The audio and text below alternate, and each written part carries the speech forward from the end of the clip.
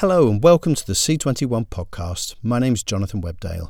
We hope you're safe and well wherever you may be. Coming up in this episode, Claire McCarthy, director of new BBC drama The Luminaries, and Christian Vesper, executive vice president and creative director of global drama at distributor Fremantle, talk about how they've been impacted by the coronavirus crisis and why the New Zealand set adaptation of Eleanor Catton's novel will offer viewers tiring of lockdown the perfect escapist drama. But first, Franco-German cultural broadcaster Arte has a rich seam of current affairs, global politics and world events to mine for its documentaries. But as a prolific co-producer, it's currently navigating life without physical industry events and meetings. Arte France commissioning editor for documentaries Mark Edwards spoke with Clive Whittingham about the topics that are interesting his team and how producers can get them over the line during the current crisis. He also drops details of forthcoming projects the network has in the works on the COVID-19 pandemic, Donald Trump and Boris Johnson. So I'm Mark Edwards. I work as a commissioning editor for Arte France. Arte is a French-German broadcaster and a digital platform that's available across Europe. My job as a commissioning editor, I work in what's called the Culture and Society department, but our remit is really to do politics, history, current affairs, some culture, and some social issue documentaries. We also do what we call grand format, which are the big feature-length, very author-driven creative docs. We do series. So we have, in my group, we're doing about 100 films a year, as mostly co-pros where we're involved from the beginning. And my particular role in the group is to be in charge of international co-productions, to actively be out on the markets and the festivals looking for some of the most ambitious films to either help co-develop and partner up in the early stages, or occasionally to acquire a film in the late stages. And my average year, I have probably 15 films that I'm working on actively, and a bunch more that I'm tracking and talking to. So yeah, we're lucky that we have a fair amount of volume, and we're lucky also that we're doing subject matter that's really at the heart of what's going to resonate with our audience. We have a relationship with the news cycle that's a little bit, I wouldn't say one step removed, but we're constantly trying to figure out how to be in step with the news cycle, but be both deeper in our analysis and more sort of far-reaching, and trying a little bit to look into our crystal ball and peer into the future and say, what are the trends that are going to be important a year or two from now, and can we be in an in-depth look at some of these big issues, and can we sort of create a discussion through documentary filmmaking that's going to bring home some of the bigger issues that people are talking about today. You obviously came into 2020 with those plans and that number of films and hours. At what point did that change, and how has your job and strategy changed in the first half of this year? Well, obviously, on a very practical level, COVID has disrupted, our coming to work and delivery on many, many projects that we were expecting to come in. At the same time, obviously, like everybody else, we've been continuing to work and meet and talk and exchange information and projects online. And we've taken a position as an institution that it's very important to keep up continuity both in the discussions about projects and in our commitment to producers to both sign up for new projects and to get the projects that are in the works done. We want producers to be careful as the COVID virus situation washes over different territories where we're shooting, because we're not a news organization. We're not pushing people to go out tomorrow, but we're looking at creative ways to get the films that are in the works done, and to think about commissioning things that are both COVID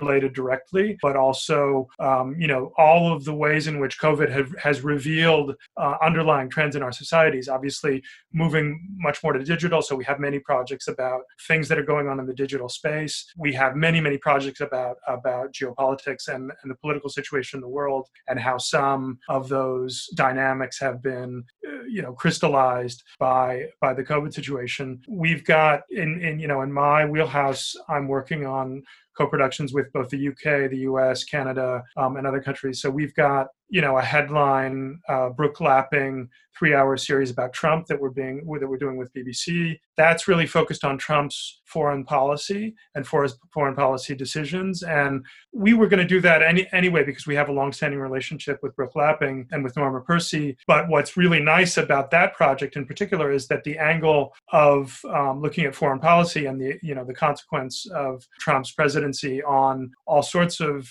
big foreign policy issues in the world, whether it be China, Russia, or European foreign policy, that has really come to a head with the COVID situation. And also there are so many people who've come through the Trump administration that we're very optimistic and hopeful that we're going to get a lot of very high-level people to talk. And you just have John Bolton's book coming out this week. And there are a number of very high-level Trump officials who are willing to talk about foreign policy. And I think, what we want to do as a broadcaster is give people a very, very in-depth look at one aspect of Trump's presidency. And that's a very special role that we can play, and we're very happy to do it. A lot of these projects you're talking about sound like quite long-term and in-depth things. Have you been tempted to go short-term, quick turnaround pandemic content over the past 6 months, or are you more in-depth and long-term thinking than that? I would say the shortest turnaround that we look at are 6-month projects. And we have looked at retirement home projects. We developed a retirement home, how COVID hit retirement homes in France directly. And that's a project we put some development money in immediately. They were out shooting, and we looked at it, and it looks like something we're going to commission. One of the bigger COVID projects that we've gotten involved in is a project about Bergamo in Italy, and it was brought to us by an Italian filmmaker named Stefano Savona. And the idea that he brought to us was that he was working with 7 different filmmakers who were covering the action in Bergamo on all of the different levels, both the healthcare story, but also the political story, and with families, and in different aspects of the city. And we've gotten to the point where if we have filmmakers from the place on the ground, Italian filmmaker talking about Italian society and how at this ground zero location, Italian city met with the problem. Today, we're much more interested in working with an Italian filmmaker on that subject than we are in sending a French crew or a German crew in from the outside. We're much more interested in hearing the voices of the people from the places where the stories are happening, and from filmmakers in those places. And, we'd worked with him in the past. We know his work. We share the same ambitions in terms of filmmaking and documentary. So we're quite happy to team up with people around the world doing that kind of thing. So those are sort of the 2 COVID examples I can give you. There's also a practical element to that in that some productions require a lot of international travel, which at the moment obviously is very difficult. As a commissioning editor, would you be more reticent now to commission something that involved a lot of international travel and look to more local stories, or, like you say, local filmmakers to get round that? I think, I think it's a case-by-case proposition in each case evaluation. We look at what the team is bringing to the territory they're proposing to cover. We look at the difficulty of getting there, obviously. I was just having a conversation yesterday about getting to India. We have a film in the works about Chinese hacking, and we want to know if we can get to India or not. It's a difficult prospect today, but it's something we may go ahead and try to do. I think the tendency in the long term is to look to places we can team up with local crews and local filmmakers. And the idea is that we're trying to tease out the elements of the story that, even though they may be very locally based, they have global resonance. The idea is to marry both very local origins to stories and have a global perspective. And I think getting Bergamo to talk about COVID, but also getting somebody to talk about the situation in Minneapolis, and getting Bergamo and Minneapolis in a dialogue on our digital platforms is our underlying goal. And the question of how we do it and the means is really a function of the proposals that come in from the dozens of independent producers we work with. We're having obviously dozens and dozens of conversations with independents, both in France and around the world. And the fun thing about my job is I get to know and develop relationships over the years with active producers in the UK, in the US, even as far as Australia. And we have sort of this ongoing dialogue. And, sometimes people will come to me with a project and I may have never met them. I've heard about their work in the past, and I'll take the chance and, spend some time talking to them and see if it's something that can work for us. Of course, there's only so much you can do in a day. And I can't say that I'm able to respond to absolutely everything that comes in, but I do try to be as open to proposals coming from around the world as I can. How has that meet and greet and networking with potential new producers, and also, like you say, you're a very prolific co-producer, very useful co-producer, your channel, how has that been affected by us all being locked down and on video calls and not able to go to MIP, Sunnyside, these kind of events? How has that affected you, these events going away? I think it's sort of hit and miss. I think there are some of these video meetings, the Sheffield one-on-ones or the Hot Docs pitches and one-on-ones. Sometimes things click, and the Zooms and the platforms work, and you have these wonderful conversations, for a half an hour with someone halfway around the world. And I would say of those two festivals, I have a handful. I have 6 or 7 conversations from each of those, which will be ongoing conversations about in-depth projects, and they're quite good. I think the thing that we miss, and the thing that's just not happening while we're working remotely, is that fortuitous meeting in the bar or the hallway, and there's nothing that will replace that human contact. And I think being at a festival is so stimulating, both for the filmmakers and for the people who've got projects, that we're all itching to get back to the real world and to the face-to-face. That said, I think there's a lot of ongoing dialogue that can happen from a distance, and there are some first conversations and introductions that happen thanks to these festivals. So it's by no means have these contacts stopped happening, and by no means our door is closed. I think it's a little bit more haphazard, and it's a little bit harder. You have to be persistent in wanting to talk to each other. But, occasionally we have great meetings of the minds, and, several agreements to work together that have happened in the last 3 months. Do you see us all being back on the plane and back on the circuit to the extent that we were before? Or do you think we'll take elements of the new normal into the future? Or do you think it'll just be back on the circuit as soon as we can for that face-to-face contact that you talk about? I think it shouldn't be an either-or proposition. I think we should take what's best of working remotely and being able to talk to people halfway around the world. I think it's good to mix both. And I think even, I know that IDFA has already talked about doing a mixture of things that you can be present at physically and online things. Several of the festivals have been talking about doing that kind of thing once things start opening up a little bit more. So again, I'm somebody who tends not to try to make binary choices between, it has to be this and not that. I think we need to take what we can from both, definitely. I mean, we're going to head into a tremendous period of economic uncertainty and strife at the moment, which will affect public broadcasters all over the world. Are you seeing changes in the co-production market at the minute? And how do you think this is going to shake down and affect broadcasters' ability to put money into projects to the extent that they maybe were before? I think currently, if you look at us, BBC, Channel 4, PBS, I think we're all in a position where we really want to work together, and we really want to be teaming up on projects together.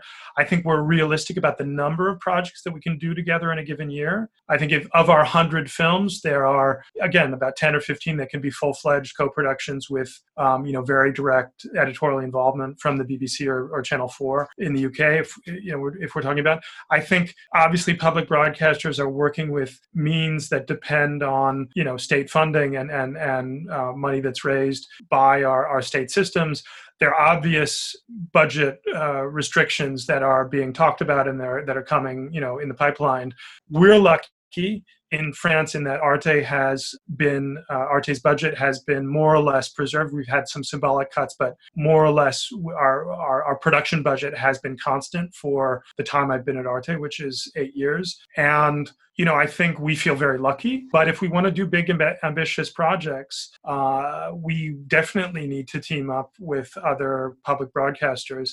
And, we talk to each other a lot, and we try to exchange on, the ambitious things we want to do. I just got off a video conference with Channel 4 and PBS about a Generation 9/11 special that we're trying to build together and develop together that will be ready for the 20th anniversary of 9/11 in 2021. That development has gone on, and we're all happy, Channel 4 and PBS and us, to be involved in that project. And there are, a handful others like that we're very actively pursuing. Obviously, this is all a way in which we're responding to other digital platforms, Netflix, Amazon, and so on. But I think to a certain extent, we have both very deep experience, deep catalogs, and deep knowledge of our audiences. And I think our ability to team up, to make specials, to make series is very much there. And, we've been talking to each other and saying this is a lot like the co-production configurations that we had in the 1990s even, and the early 2000s. And there's just as much a reason to do it today, and just as much incentive on our side, certainly. How much does the pandemic and COVID content figure in your priority list for what you're looking to commission? Are you worried that the audience may fatigue of the topic, or do you want to sort of double down and go for it in a big way? I think the jury's out. I think we're always looking for things that resonate, and we're always looking at things that come at the subject matter from a slightly different angle, because we know we're doing in-depth long-term documentary work. We're trying to think what will resonate a year from now. And obviously one of the things, one of the territories that we've gotten a number of proposals on is the history of pandemics. And Spanish flu and beyond, we're working up through the 20th century. We've looked at a few of those. I think it's the kind of thing that if somebody cracks it and has the right angle and has an in-depth and very persuasive take and proposal on it, that's something that we could possibly do. I don't want to, solicit hundreds of submissions, but I think if, for the producers out there who are thinking in these ways, we're very good at the narrative mode of saying, how did we get to where we are today? Or what did we miss? What was that thing that happened in the last 2 years in the news cycle or in the political sphere that sort of washed over us without anybody registering? And how can we go back and look at it in a detailed, intelligent way and do real documentary work to understand it today? And I think those are, two modes of narration where we're particularly strong and particularly comfortable. Is there anything, we've obviously got US presidential election coming up later this year. Is there anything else, either topic or anniversary or event-wise, that you're particularly interested in or looking for projects, or perhaps not looking for things if you've been pitched something over and over again that you want to stop coming in your door? No, I think again, we're dealing with deep changes in our societies. We're looking at a world that's more digital. So we're looking at the impact on work and how all of these changes are affecting the way people work. We're looking at the shift to a care economy. And I think, even if you were just to sit down and say, what's the care economy? What could the care economy be? What is it today? And what could it become? That's a dozen films, potentially. There are 3 or 4 films about healthcare. There are several films about caring for the elderly. There are several films about caring for young people. Obviously those social issue films, but that have also a policy element, that have a political element, are things that we're very interested in. I think people's personal experience about the dividing line between what it means to work and what it means to have a family. Everybody's balancing that problem today. And I think the clever idea that gets to the heart of that balance today would be of great interest to us. I think, our problem is that we're curious about anything and everything. And I think obviously our mandate is European. I heard a joke this morning from our outgoing president that she was interviewed for one of the national radio stations here. And the journalist said, nobody wants to hear about Europe, but everybody likes Arte and feels that Arte is the one good thing that's come out of Europe. And I think we often think about how we can look at European issues, or even how we can look at the relationship between Europe and the UK in a new and original way. And we've got a Boris Johnson film in the works, and our task there is to say, how can we, with the producers, build a film that's not what we've seen before, that's new, and that's looking at this critical moment where, Boris Johnson is going to be faced with the most critical decisions in decades for the UK. And Obviously, the COVID crisis has created a stage on which that's going to happen that's very dramatic. But rather than doing a bio or, a sort of superficial treatment of what's Boris all about, we want to look at the important political decisions that he's going to make this year and try to make the film of record about this important year. That's one example. How should producers go about pitching you in this situation where we're not at markets? I mean, how should they get in touch, and what do you need from them in the first instance? We're working in France, in Arte. The for better or worse, the written word is actually of disproportionate importance to us. The paradox is we're asking filmmakers who are out making films to write as much as they can about their intentions, about the questions they're asking, about where they're trying to take the project. And we're very eager to read a 10, 15-page treatment, because what we see when we look at treatments and we have discussions with producers and directors and filmmaking teams about their treatment is how they're solving storytelling problems and how they're looking at what they're looking for in the material, what kind of material they're gathering, what kind of access they have. But once they've got it, how they're articulating a story and how they're building the story in narrative terms. And having that prototype on paper is one way of developing a relationship and understanding how we each work and how we, our expectations in terms of storytelling. And that's the best way. You can send me, obviously, a demo reel. You can send me some footage, but I'm very happy to read an intelligent 5, 10, even 15-page treatment of the subject. And, how you tell the story is as important as the subject matter, and how you tell it in filmmaking terms and the narrative devices that you're using are very important to us. Definitely. Finally, before I let you go, how does a channel like yours compete with you? You touched on it earlier in the co-production discussion. How do you compete with something like Netflix with the enormous deep pockets? Or is the answer is you don't, the subjects and the content is markedly different? Do you see yourself as competing with them? And if so, how? I think our whole logic is that we serve an audience. We serve an audience across France and Germany, but now also our footprint is across Europe. And we're engaged in a very long-term conversation with our audience about the biggest issues of the day that will be the most resonant for them. And we also, luckily, at Arte, have an image that's playful, a bit hip, and somewhat impertinent. And so we're able to embrace a wide range of styles of films. And so what we want to say to our public is you can find all kinds of films at Arte that will be relevant to you, and you can find very deep and long-standing commitment to the big issues of the day. And, I think that's a slightly different logic than a Netflix or an Amazon offer.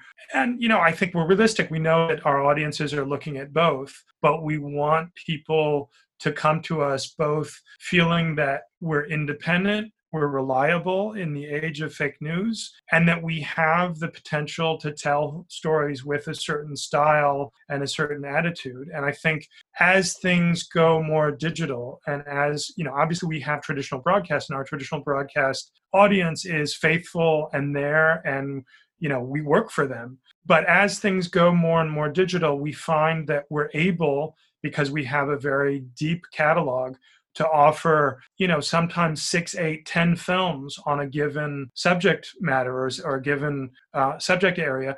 And that those films often have very personal and individual takes on these very important subjects today. I mean, the key film for us recently has been I'm Not Your Negro, which Raoul Peck, Haitian filmmaker, very internationalist background, based in France, with obvious long-standing ties to the U.S. Raoul made a beautiful film about James Baldwin and his take on American society 30 years ago and its resonance today. And that film, which was nominated for an Oscar 3 years ago, is as relevant today.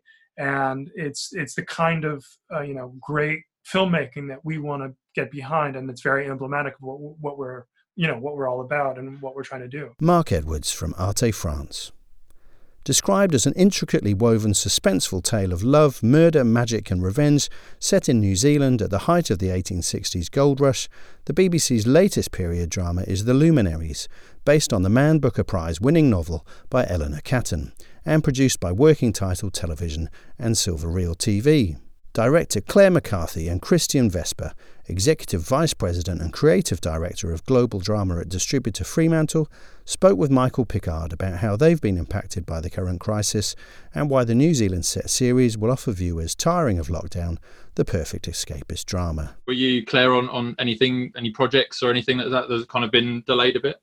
Yes, I'm on a project actually, thankfully, in post, a show for Sky called Domina, which we shot in Italy just before everything went to hell in a handbag. And yes, we're just delivered the pilot episode to Sky, and we're just running the edit room remotely. So we actually have 5 of 10 shot. So we will have to come back once we're through all of this, but we kind of have enough to get on with. But the sets are still sitting there. Everything's just frozen. But I know a lot of buddies and colleagues have had, things in pre, and it's terrible how, just everyone's on its knees. And Christian, I mean, working for a huge company like Fremantle, how's business been changing for you? Yeah, I mean, it's just a lot of, we're lucky in that a lot of big shows that we're wrapping we're at the place where we could head straight into post. So we've been doing a lot of, or all over the world really, a lot of remote ADR and that sort of thing. So we've been lucky in that sense, but we have a couple quite big shows that we've had to shut down in the middle, and it's tricky. And I think the tricky part for a company like us and like any studio is really the unpredictability of when things will ramp back up again. Because the number of people that work on a set and people's time and anxieties really, I think, is another thing that we're going to have to address as we start to come out of this. Some people will be just, let's get back to work. Others are going to have a bit more of a struggle. Yeah, we don't really know what normal is anymore, I think. Yeah. And how do you feel the industry's responded in terms of, lots of events have been cancelled, but everything's going online, and what are the challenges that you kind of foresee the international business sort of facing over the coming months? Yeah, I mean, I think I think on the one hand, it's the disappointing part of all of those events being shut down is just, there's a great satisfaction for the creators and the actors, it's moving in television. It is moving to a place where projects can be screened like films. And I think that in this project in particular, it's such a cinematic show. You want people to see it in all sorts of settings. So that's been a bit frustrating, I think. But TV is actually a place that people are turning to right now, and will continue to turn to. And it's at least on the content production and distribution side, that as frustrating as it is in terms of shut productions down, there's also a real need for what we're doing. So it's trying to figure out how to keep everyone working as much as possible through this, and then serving the market as it comes back. It's a mixed bag, as with everything. So it's a good time to launch a brand new 6-part drama set in New Zealand in a faraway time. I think that's absolutely right. I mean, in a way, the viscera, the landscape, the character of New Zealand. Yeah, I think it's sort of not a wish fulfillment fantasy, but there's a lot of components of the show that I think hopefully will appeal to people in captivity at this point. Because it's also, I mean, the show sort of has its heart on its sleeve and its tongue in its cheek in a way. I mean, we wanted to, you would know it's based on Eleanor's very dense and beautiful beloved novel, and that kind of spirit of mischief that she has in the novel is something we wanted to take over, and the idea of lampooning the kind of Victorian sensation novel, and there's a sort of larger than life kind of ambition in the show, I guess, and a symbolic underpinning in terms of the aesthetic and the approach. So hopefully people will want to watch it and feel taken away and taken into another world, which was our ambition even before COVID, but hopefully it'll be a salve in some respects.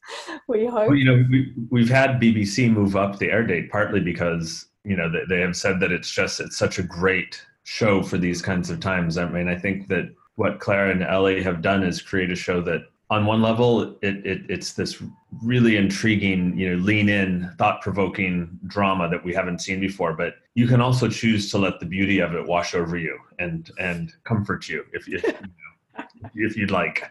Yeah, it's a sort of an embarrassment of riches being able to be in New Zealand, and in some respects the show was a challenge because, not only because of the density of the novel and working out what we would and wouldn't bring across the script, but also the world of 1860s New Zealand was not really there. Being able to work with such a brilliant team to launch a show virtually from nothing, like there's no period buildings of the 1860s remaining, having to kind of make everything from scratch, the costumes, the sets, finding the props. So it's really amazing being able to work with such a wonderful creative team to bring something of this scale and ambition, in such a strange and quite innovative way in a lot of respects, because we didn't have a conventional studio. We weren't working within the boundaries of a sort of an environment that you would say is your typical way of working. It was quite wild. I mean, we built this 360-degree set on a farm in New Zealand, in Auckland, to create Hokitika. We did actually go down to the South Island as well, but just thinking about the viscera of that world and the strangeness of it, the sweat, the dirt, the textures of that world, and also bringing across a lot of these aesthetic ideas. I mean, the book is so textured and rich anyway, and trying to bring that into the visual style of the show has been really, really delightful and a big challenge. What's so impressive about the show from the sort of network and studio side is what they were able to do with craft down in New Zealand, and the skill of the Claire's department heads and the all the way down to, I mean, I think they bought every antique in New Zealand. Pretty much.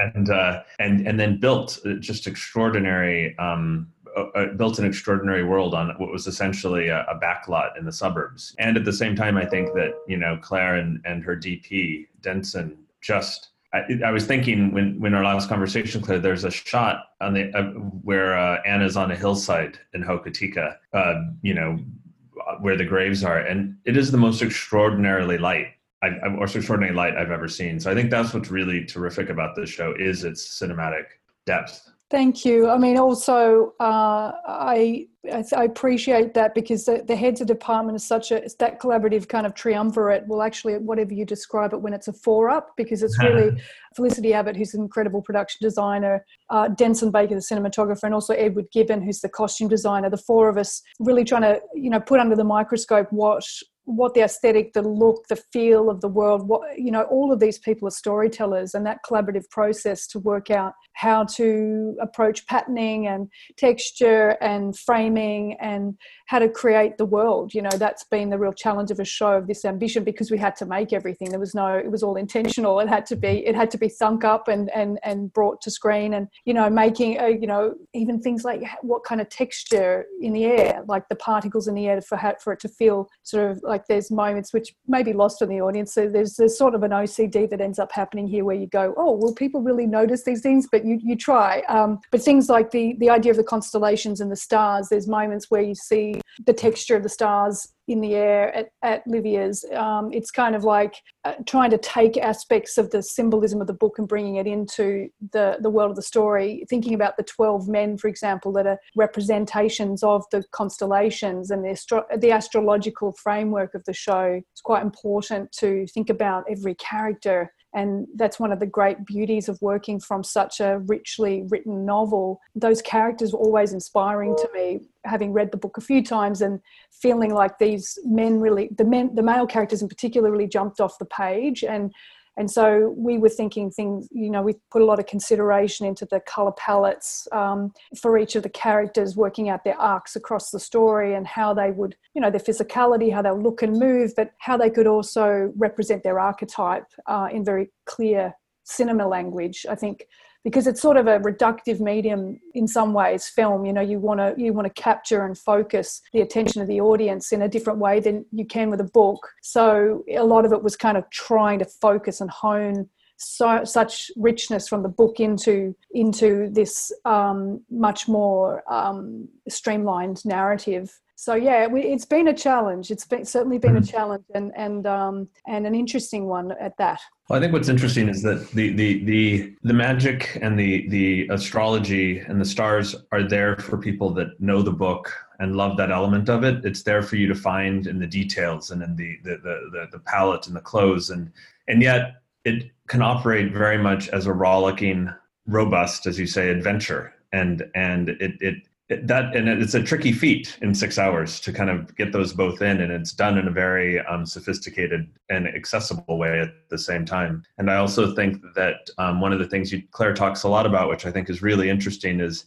and it's the book as well, as it subverts the Victorian notions of these female characters and places them in a frontier world, which is on the edge of everything, where their opportunities and their roles are different. And I think, the casting, it's that funny alchemy of television or movies where you don't really know who the characters are until you cast them in some ways. And Claire and Ellie did such a terrific job, and especially, across the board. And the two lead women really elevate that uniqueness. Yeah, I think that's a good point. That the kind of idea of a victim or a pure sort of ingenue that is corrupted by the forces of the male world around her is something that we were pushing against. We wanted Anna to have her own secrets and to come into the story not as an innocent.